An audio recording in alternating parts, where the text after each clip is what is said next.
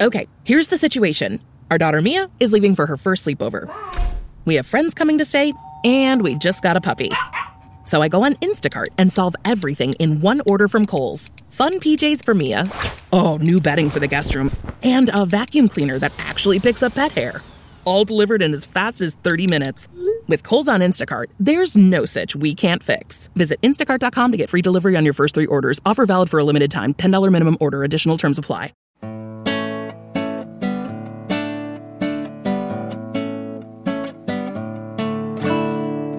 You're listening to The Partially Examined Life, a podcast by some guys who were at one point set on doing philosophy for a living, but then thought better of it. Our question for episode 259 is something like, what are complex ideas and how can they go wrong? And we're reading the second half of Book 2 of John Locke's An Essay Concerning Human Understanding from 1689. For more information, please visit partiallyexaminedlife.com. This is Mark Linsenmeyer, complex yet not conceptually confusing in Madison, Wisconsin. This is Wes Alwan, attempting to enumerate all my constituent ideas in Cambridge, Massachusetts. This is Dylan Casey, furnished with a great number of simple ideas conveyed in by my senses, fit for my simple turn of mind in Madison, Wisconsin. I like that. Simple turn of mind. You're filling the Seth, usually self-assigned role. Trying to double dip. Seth being out today, I think we should raise alarm among our listeners that his wife was exposed, doesn't necessarily have COVID, but was exposed. And so there's a whole internal, basically he's taking care of his child. But that is why we have no Seth and why we probably should not do a full-on part 4 of this, because he's missed part 3. You can't have somebody miss part of it. I don't know. We can figure that out later. But man, book 1, kind of manageable, a nice little thing we could chew. Last time, somewhat bigger. We had to pick and choose a little. This, even just finishing book 2, pretty sprawling. A lot of rabbit holes we could potentially disappear down for a whole episode on free will, on personal identity, on substance. So I had suggested we start more or less from the end of the book where he's talking about there's like 4 different criteria of how ideas can go wrong. Here's what we've got on the table. You know, we've got the power section and free will, which I don't know if we agreed to skip that or not, or we can come back to that later. And then we've got the personal identity section, which I also think we might be putting off, right? But I don't think we've done enough of chapter 22 onwards, where we talk about mixed modes and substances and relations, including causality. So I was thinking if we'd want to leave aside the free will and personal identity stuff right now and maybe come back to that, then what we would do is we would start with chapter 22, do all the mixed mode and substance stuff, skip over chapter 27, and then continue with chapter 29. And chapter 28 is another thing to think about because that's about morality, essentially. Let me make my pitch for this structure that I had presented, which turns things around. So simple ideas, there's something non-problematic about them. We found a lot that was problematic about them because what we actually perceive are complex things. You could perceive a whole scene of people doing stuff, but we're able to pick out from that, he thinks, individual simple ideas. In a sense, we can't get them wrong, right? Because we're just reading off of our experience. Even if, as in the case of secondary qualities, there's a disconnect. We think that the yellow is out in the world and not in our minds. We're accurately saying that there is something out in the world that is causing yellow in me. And that is all it is to have a simple idea like yellow. But when we start putting things together, when we come up with something like justice, like when we name any human action, when we name any concept, then we're putting things together and there are ways in which that can go wrong. And I read these sections about the complex ideas, whether he's talking about relations or cause and effect, as examples of, the reason that he's feeling the need to not just do the phenomenology that he was doing in talking about simple ideas, saying, yes, we get this idea, but to clarify philosophical issues surrounding it, because these are examples to me of ways in which the complex ideas go wrong. The obvious immediate example to me was relations, right? That's the kind of first most important complex idea. Anytime we connect any two things together, and there are a lot of relations that they might look like simple ideas, but really they implicitly refer to something else. So right there, I think that by giving at least a short amount of time to those latter sections of true and false ideas and vertical and non-vertical ideas and kind of getting that conceptual apparatus on the table, I think that might help us to do the analysis of these earlier sections rather than starting with 22 and moving forward. Why don't I just give a brief summary of this, and then we can go to the end sections and then maybe come back to these in more detail. But basically, right, he's going to distinguish complex ideas from simple ideas. The sorts of simple ideas that we've discussed have included things like colors, like yellow, or primary qualities like extendedness and motion. But I think power is also one of the things that he enumerates as a simple idea. So there's certain ideas of reflection that are also simple. And then we can have complex ideas where we are essentially combining together different ideas. So he's going to talk a lot about modes, which might be confusing because I don't know that we define that early on, but in a way, modes are just types of ideas. There are modes of simple ideas, like of motion, for instance, sliding and rolling and tumbling. Modes of thinking would be reasoning, judging, volition, and knowledge. But we also get what he calls mixed modes in chapter 2, in which you refer both to ideas of reflection and ideas of what we think of as coming from the external world. So something like drunkenness, for instance, is a mixed mode, or obligation, because these things involve volition, right? They involve an idea of reflection, and they also involve action, stuff going on in the world. So we stick all these different ideas together, think of how you would define drunkenness, and you get this complex idea that draws on ideas of reflection and those other ideas. Can we say a little bit more about modes? He likes that better than property for some reason. I think because it encompasses things like power and relations. Ultimately, this is by prelude of talking about substances, that substance ends up being a complex idea and a very problematic one for reasons we'll get into. But he's coming after the scholastics who are focusing on there are substances and those things have attributes, accidents, properties, modes, whatever you want to call them. He finds modes to be the least controversial way of talking about it. I think it seems a little wider that you could say that a power, a potential action that something could take is a mode of that thing. So talking about duration as a property of thought, like we were doing last time, that seems a little weird. But if you say that duration is something that is revealed by the movement of thought, it's a mode. In other words, the fact that thoughts are sequential, go from one to the other, that's something that thinking is doing. Does that seem accurate? So that a mode is kind of a doing where that could encompass properties, right? Something out there in the world causing yellow in me, that is a mode of whatever that substance is, which again, we don't know offhand. That's not a simple idea. Aren't you conflating mode and power when you're talking that way? I think modes are he's not using it, and he even apologizes for this, because he's saying modes are ontologically dependent on substances, but then he'll warn us that he's not really talking about modes as properties. So he'll tell us in chapter 12 that in a way they're like types, or, some of them are abstract ideas, like gratitude is a mode. The first examples of modes he gives are triangle, gratitude, and murder.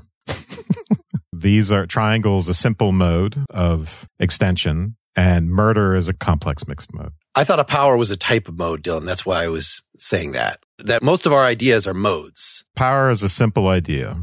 Yeah, that's why I was confused. But there are simple modes, as you were just saying, right? Yeah. Even a color, that is a mode. No, color is a simple idea, and yellow is a mode, purple is a mode, so blue is a mode. All the different individual colors are modes of color. Okay, I see. It is really weird, and I had to took some time to try to figure it out. It's a weird way of talking that doesn't really line up with the normal substance property talk. And I think that's a function of the weird way in which he's talking about ideas. And he was saying that the mixed modes are mixed because they're from different modalities. That's opposed to adding more of the same. So doesn't he talk about that in terms of when we're talking about time, that we get the idea of a particular duration, and then we can think about adding more and more of that together. That's how we can get even to the idea of infinity. That's not a mixed mode. That's actually just coming from the simple idea of duration, but we're adding it sequentially, the same, and then a minute, then plus a minute, that can keep going on. Yeah. An hour is a mode of duration. A day is a mode of duration. And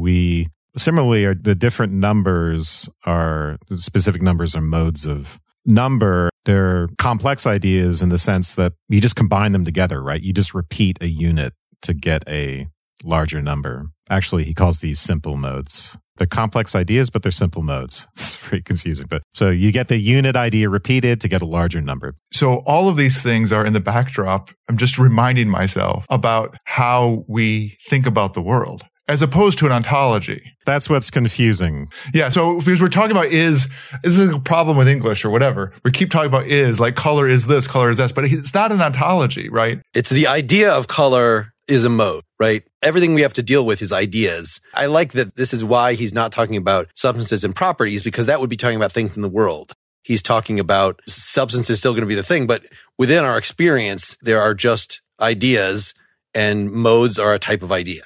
Yeah, modes are particular articulations of an idea, like yellow being a mode of color. But that's important because when we get to mixed modes, it's a weird way of speaking, but it has important implications. So, when we talk about courage as a mixed mode or justice as a mixed mode. But you think of something like virtue, that's the kind of thing that puzzles Socrates and Plato, right? And part of what's puzzling about it is its role as a mixed mode, is its role as this thing that combines ideas of reflection and ideas of sensation. That's the distinction I was looking for. Those are the two sources. Anything that combines those two sources is a mixed mode. So drunkenness, sensations, you think of what someone does when they're drunk. You think of their behaviors. You think of alcohol. You think of this, that. You also think of the fact that they can't control themselves. You think of volition and mind stuff. Mixed modes, matter and mind together. So in a way, mixed modes are a variety of complex modes, in that the key with mixed modes is that you're mixing sensation and reflection. Ideas that come to you from sensation and ideas that come to you from reflection. Complex ideas are mixtures of simple ideas, but we still have the sort of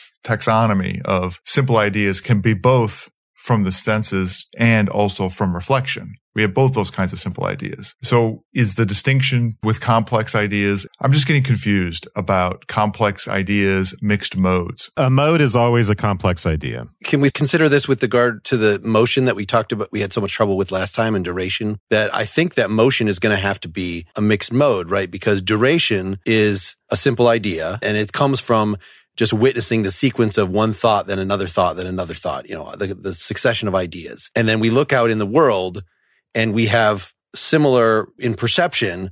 We perceive one thing and then we perceive it in another spot, but it's combined, at least according to his analysis, right? If we got that idea of duration from reflection originally, and now motion is something that's specifically out in the world, we're putting together the idea of the succession of duration that's in our head with actually seeing the chicken running across the road. So that becomes a mixed mode. So this is chapter 14, and unfortunately he calls it a simple mode. Like he lays all of this out explicitly, right? So we get chapter 12, he says there's complex ideas. These are modes, substances, relations, right? Then we get simple modes. That includes numbers, specific numbers, and it includes duration. So the modes of duration, hours, days, years, these are simple modes.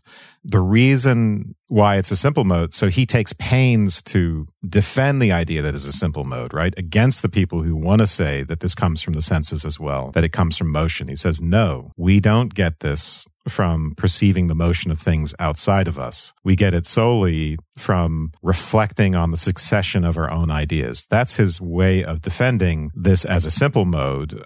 Duration as a simple mode, duration as a product purely of reflection and not of sensation. Right, but I was talking about motion being a mode. I agree with you that he uses that foundation of duration as a simple idea and also simple mode to motion being a complex idea. Well, it's chapter 18, and unfortunately, he calls that a simple mode as well. All right, well, this is difficult based on what we spent a lot of time on last time. So in chapter 18, he gives sliding as rolling as simple modes of motion, and then modes of thinking, reasoning, judging, volition, and then power is another, I think, form of simple mode. But I think that gets us back to chapter 22. If we want to skip the power chapter, I think we've set the stage for understanding, because I found this extremely confusing, and that's why I thought we would pause on it. But understanding obligation and drunkenness is what he calls, quote unquote, mixed modes. I think we've given a good account of that. And then in chapter 3, he'll talk about substances as another form of complex idea. And two types of substances, corporeal substances and spirits. And often substances, right, are what we think of as natural kinds. So man is a substance. A horse is a substance. Gold is a substance. Water is a substance. These turn out for him to be, right, bundles of ideas. And when we try to metaphysicalize substance and say it's something underneath all of those ideas, that it's something that in all these different properties inhere in, something we know not what, he thinks that is illegitimate. Our only legitimate conception of substance, which turns out to be obscure, is just that there's a bunch of different ideas that happen to coexist together. Not to keep us here too long, but mixed modes was where, to me, he was being most clear about construction. In section 4, he asks a very nice question. So if you have a mixed mode made of many simple ideas, how is it one thing? Where does it get its unity? He says it has unity from an act of mind combining those several simple ideas together, considering them as one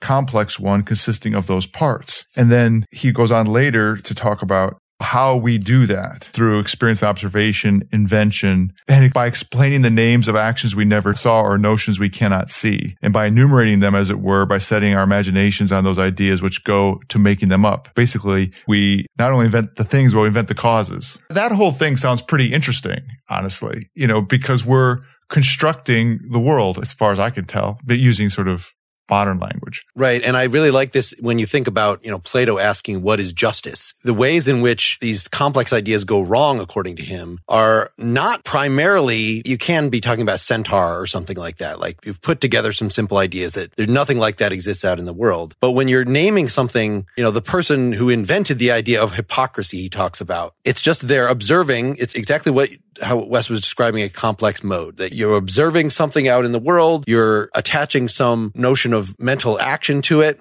someone who's acting one way, but yet believes some other way. And you've thereby invented the notion of hypocrisy. Now, just like simple modes, there's something that just can't be wrong about that, right? The simple idea, there's something that caused that simple idea in you.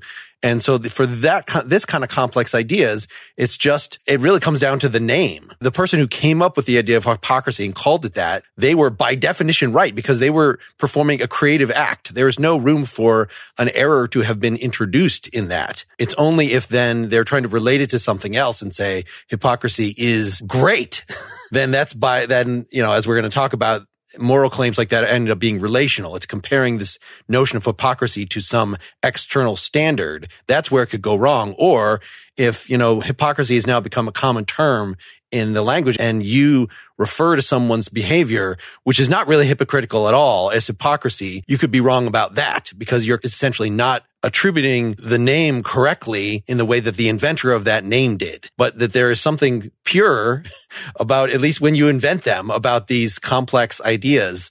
Mixed modes from complex ideas because they're one type, right? So substances are another form of complex idea and we can be wrong about them. Because you're attributing something in the world, you're saying there is something objective out there. Yeah. But mixed modes in particular, right? This is chapter 30, Mark, as you just said, in the same way that all simple ideas are real, right? He's going to say all simple ideas are real because the reality is just a matter of us being affected by something, right? There's no way to say yellow is not a real thing. Something in the world caused it, right? And so if it's caused in us, it's real. And, as we know, these qualities just are the powers of things to cause those ideas in us. So we, similarly with these mixed modes, they are always real, always. They are also always, quote unquote, real, but for a different reason. The causality doesn't come from outside. We voluntarily put all those ideas together. In a way, it's like we are creating the standard. When we talk about obligation or drunkenness or particular virtues with these mixed modes,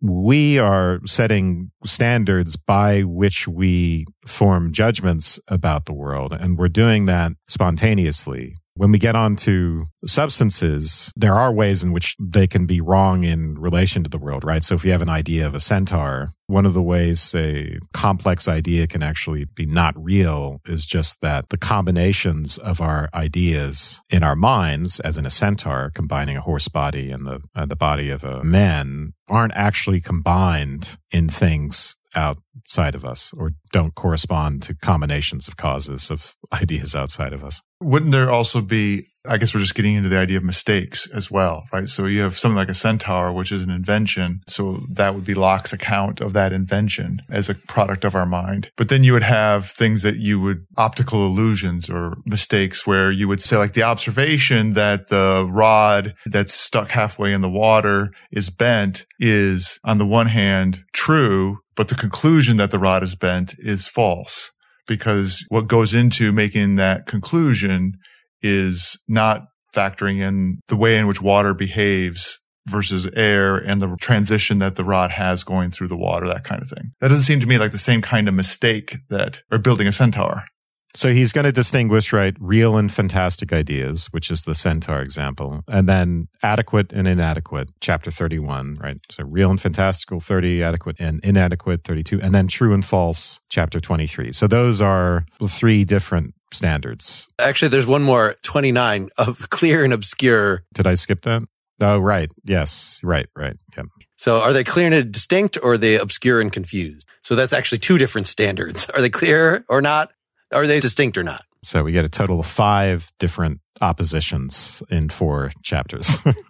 Which are mostly pretty redundant of each other. I think you could just talk loosely about legit ideas and not legit ideas. And there are a few places where these things come apart that are useful. Substance being one of them, I think, right? Should we get into substance, since this has been the thing that's looming here? We did real and fantastical, right? The sense in which all simple ideas are real, all mixed modes are real because they are their own archetypes, right, that we create. But substances aren't necessarily. And then he gets into the adequacy and inadequacy. And we get the same thing with the mixed modes, right? They're all adequate. Adequate ideas perfectly represent their archetypes, which the mind supposes them taken from. Inadequate have partial or incomplete representation. So a simple idea, you saw the yellow. That is adequate. There's nothing hidden to the yellow about that. But if you're thinking about, the idea of gold, the idea of a substance, really it's a whole bunch of properties. And your idea of gold is never going to encompass all of those properties. So it's inevitably going to be inadequate. Take the idea of a triangle.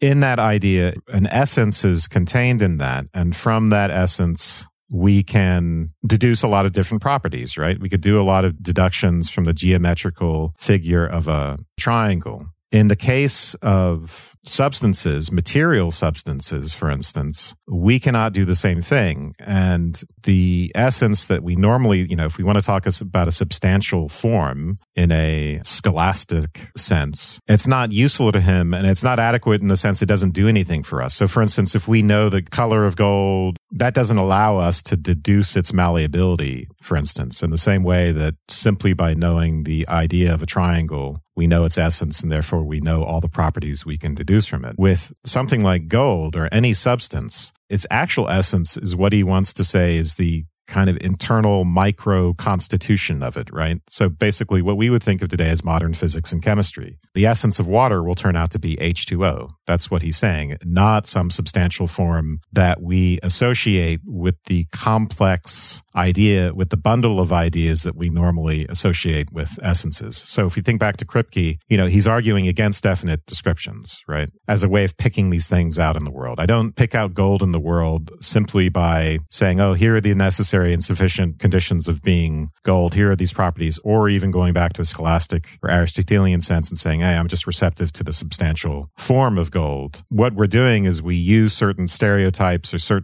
a few different properties and say, okay, here's this thing and it must have some constitution that makes it a substance. But I don't really know what that is, and that's something for investigation. And Locke is kind of pessimistic about our ability to get to the bottom of that, right? He says, are we ever going to really know the microscopic constitution of things, the way all the particles work together to produce the macroscopic phenomena? Probably not, he says. But as we know, modern science gave us that ability. And so for him, the essences of things would be these scientific, low-level descriptions of them. So answering the question, what is water, as H2O? And then worrying about, well, what about the wetness of water? You would only get the wetness of water insofar as it was part of the articulation of the atomic nature of water and, all of the physical analysis and chemical analysis that would go into having that kind of account of wetness regarding molecular bonds at a certain temperature with a constitution of H2O. Wes, you've convinced me by trying to do what I suggested in looking at these later chapters, adequate, inadequate, without having first considered chapter 23 on substance. You just tried to do that, and I thought it was very confusing. And I think actually we are going to have to say more about substance and then keep going back and forth to these like, okay, now that we know what a substance is it true? Is it adequate? This kind of stuff. But until we have that stuff from 23 on the table, I think this is going to be very hopeless.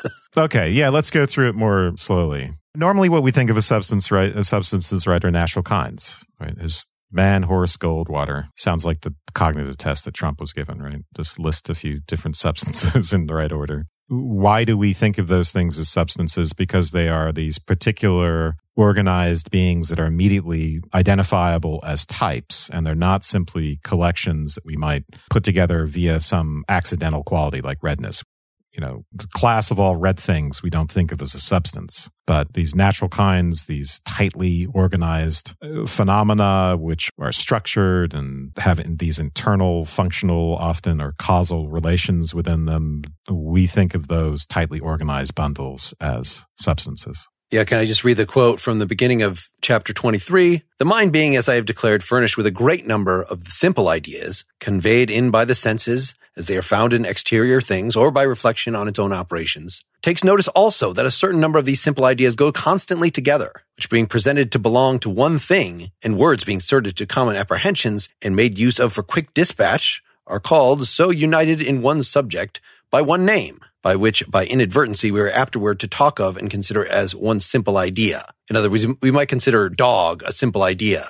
But no, that's a whole bunch of properties, simple ideas, that always go together. Yeah, the phenomena that we observe, right, for him is just a bundle of simple ideas. And then we attribute to it, we make the mistake, well, this is where the account gets confusing because, our inclination is to assign to it a substratum in which all those properties can adhere and call that substance. And that, for him, is the scholastic error that we want to reject. So for the purposes of his account, initially, we just want to say, forget about that substratum stuff, that scholastic stuff. We're just going to refer to substance as the bundle of simple ideas that we see going together. The example that Mark gave of a dog, we go through this process where we end up with a compilation of simple ideas that we then treat as if it's a simple idea. So that's one way in which you recognize it as a substance. And that's why we have talked about it. Substances are natural kinds. They're things that have a status that's very similar to a simple idea. But the first thing that he does is point out that they're not simple ideas. They act like simple ideas. And then we are led, as you were pointing out, with the scholastic move to say, well, what is it that holds in common all of these natural kinds, all of these stuff-like things? And we were taken down this road of wondering what the thing they all partake in. We ask the question of what their essence is, right?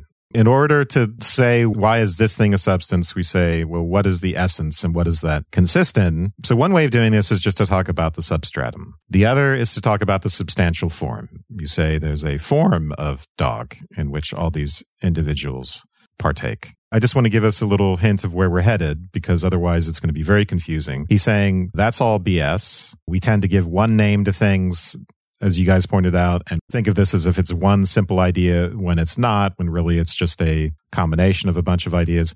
But ultimately, what is the essence of gold? What explains why it is that gold is a substance? It's not just that all those properties of gold are accidentally together in our heads as ideas. There is a real essence to gold, and that essence to gold is its physical microstructure that we can use, that we could, if we could see, and I'm not making this up, by the way, this is right in the text, in this section 23, so we can get into some of the quotes, but that if we could see, if we had a microscope powerful enough to look at the atoms of gold, and if we could understand the way all of that stuff worked, then we could predict, or at least explain, why gold causes the particular ideas in us that it does cause. And that is its essence. That is its true essence. And that is the true explanation of what makes it a substance. I'm not disagreeing with any of that. However, there's a phenomenological story that I think you're missing here, that you were saying there are two ways that you could make this move to substance. One is by talking about the substratum. One is by talking about the essence.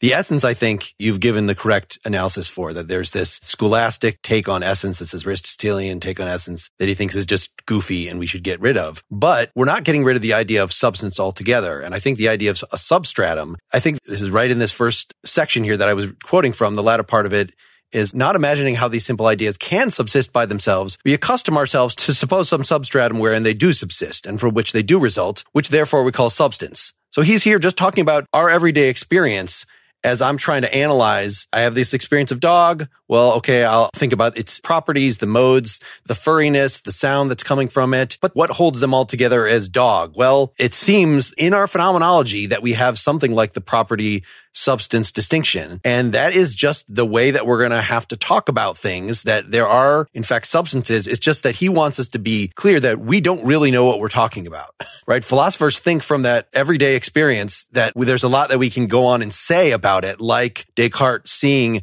oh, I'm seeing thinking, therefore I see a spiritual substance, or the materialists that, we perceive matter, therefore we know just even intuitively that there's a material substance that's a necessary part of our ontology. Those philosophical points are a bridge too far beyond our phenomenology. I think it's pretty clear he rejects the idea of there being an actual substance as substrate in which the properties inhere. And he gives long critiques of it at various places in this reading. But is Mark reading it that way? I heard Mark reading it that he was making a phenomenological statement of the substances we're talking about are these like dogs and stuff like that, as opposed to necessarily emphasizing that there is a primordial substance that all substances partake of. That's what I took his reading of the end of section 1. I'm saying that it's a necessary part of when we identify something as a thing, even putting apart its type of thing, just an individual thing, that there is a substance in front of us that has properties. That's just the way we perceive stuff.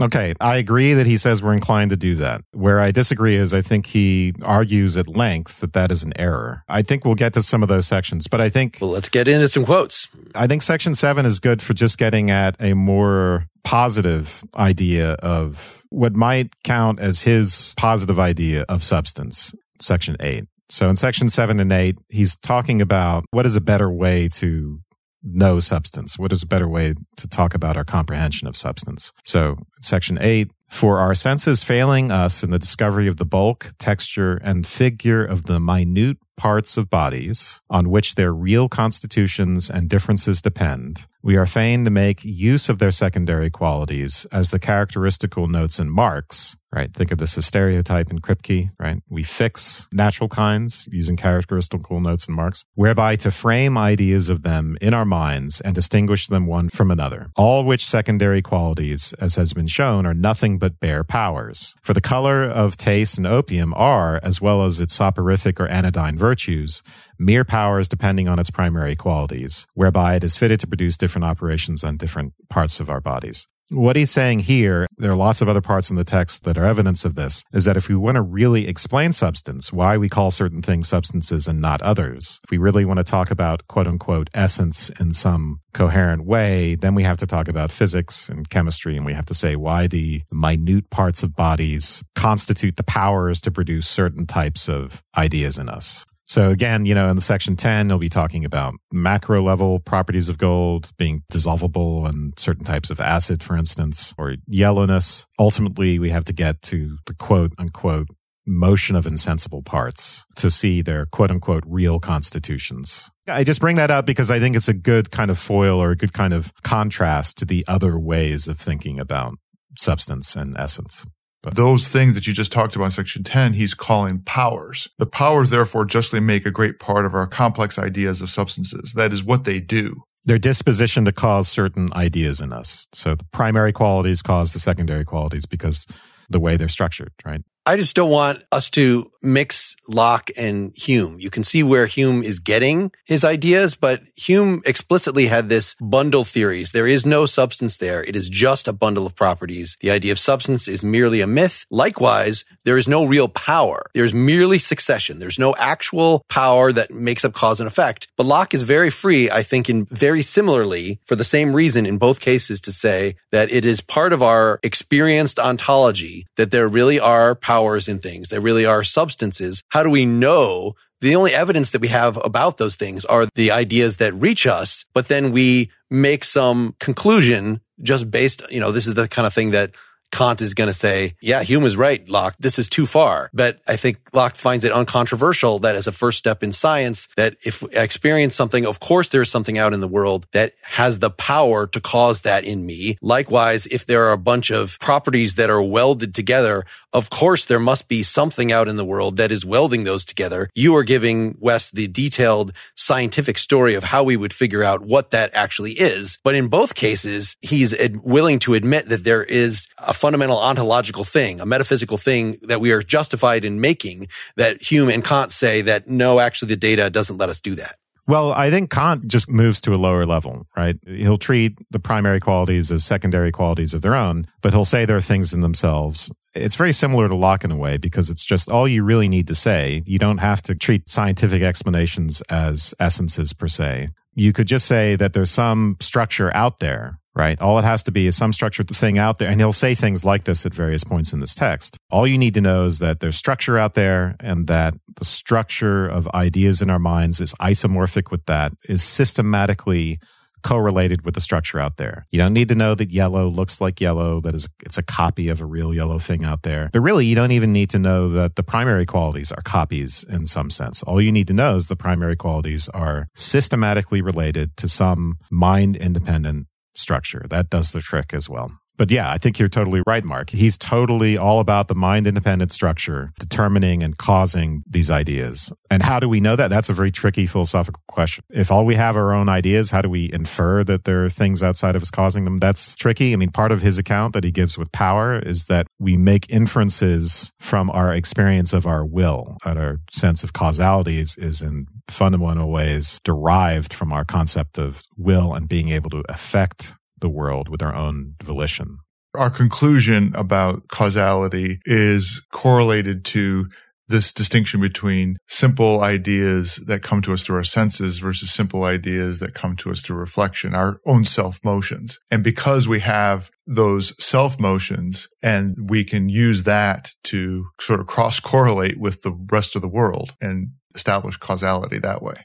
I always tend to take, with Locke and Descartes, their comments about religion more seriously than at least Wes does. I think that part of the reason that we know that there's a real thing out in the world that isn't just systematically connected to, but that, our ideas actually resemble in some strong ways, that we can know things about the thing in itself, is because God is not a deceiver. Locke explicitly says that so many times. Of course, he makes it so that our beliefs more or less fit to what the world is. There's so much more about the world that we don't know and we can't know because we're finite and limited. He's just not afraid of a radical skepticism in the way that I think Kant even feels the need that he has to justify himself again. He doesn't say that it's not that God is deceiving us. He does say, ultimately, when he appeals to simple ideas and how we know they're quote unquote real, he wants to say that their reality is not dependent on them being copies, right? They're just products of some external causal thing. And when he appeals to God there, it's just his way of saying, these are brute correlations that are rigged, right? In our philosophy of mind episodes, and we talk about how do we correlate a brain state with an experience. We can't infer from looking at brain states what the associated experiences would be. We have to ask people, and then we create tables. We create tables of associations between brain states and experiences. So they're brute causal correlations. So what he's trying to say with the appeal to the God stuff, God just made it this way. God made it so that particular primary qualities of a certain sort would produce yellow instead of green. And we can't explain why. The appeal to God is just a way of talking about the inexplicability of that brute relation, that we cannot look at certain primary qualities and infer the subjective qualia of yellowness. The concept of deception is incoherent in that context. There's no meaning to it. The reason there's no meaning to it is because of taking that brute table of correspondence and saying that there's that correspondence there, and that's just part of the structure of the world. So the reason that factoring out deception is a possibility is important is because it makes it moot whether or not that relation is part of the world as natural or part of the world because God made it. It doesn't matter. Honestly, it means you don't have to believe in God to have that association. What does it mean for God to deceive us in this circumstance, right? It means, when a wavelength of a certain light hits our eyes, he should have made it green, but he made it yellow. He's deceiving us. That's a meaningless distinction that would not constitute a deception. These are brute, low-level correlations.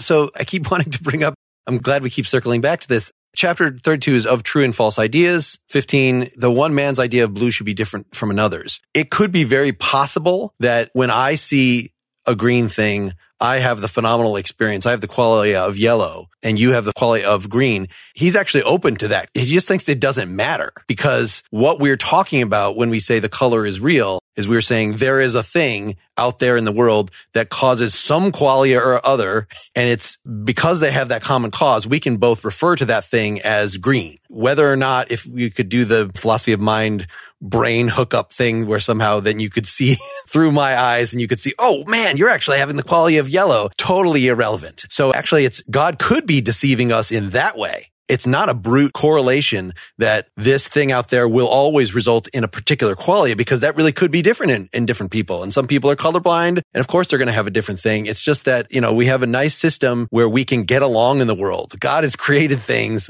so that we're not going to have systematic. Right. We can replace God with evolution, right? In all of these different accounts. I mean, there is something that there would be wrenches in the system, right? It's about the relationship between our ideas. So if I saw a cat going up the tree when you saw the cat going down the tree, then we'd have a big problem. You see green where I see yellow. It doesn't matter, because it doesn't disrupt any systematic relationships between all the pieces stay the same, and we're never going to even notice it. We'll notice it if he does something beyond simple ideas, if we go to a higher level. I completely agree about what you just said. You could replace God by evolution or any of these things. I think that it's really important in the context of our knowability about the world that the notion of God as a deceiver is completely rejected, because it makes the world knowable apart from revelation, from it being revealed. In fact, it means that it goes to the idea that the world is knowable by all human beings in principle, and that the understanding of how the world is not fundamentally have to be revealed to us by some kind of chosenness. This goes to the politics. This means that in the end, we probably would have people who can make conclusions about the world that aren't chosen. I think actually, Dylan, I might disagree with directly what you're saying, just because, and I'm looking in my notes of where I mentioned revelation, it's actually just in the translator's introduction or something, which says to me that probably he says something more stuff about this later in the book. So far, we only have evidence in what we read, like in the morality sections here.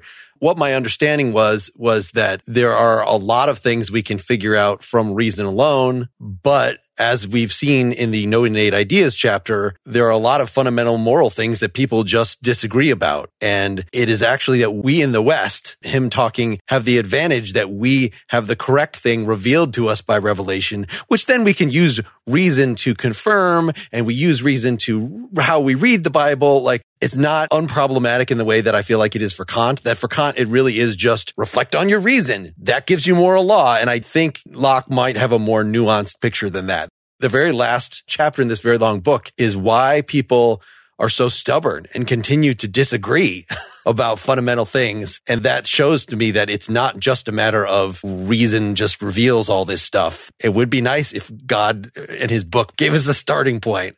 I think he's willing to yield that much to the religious powers that be.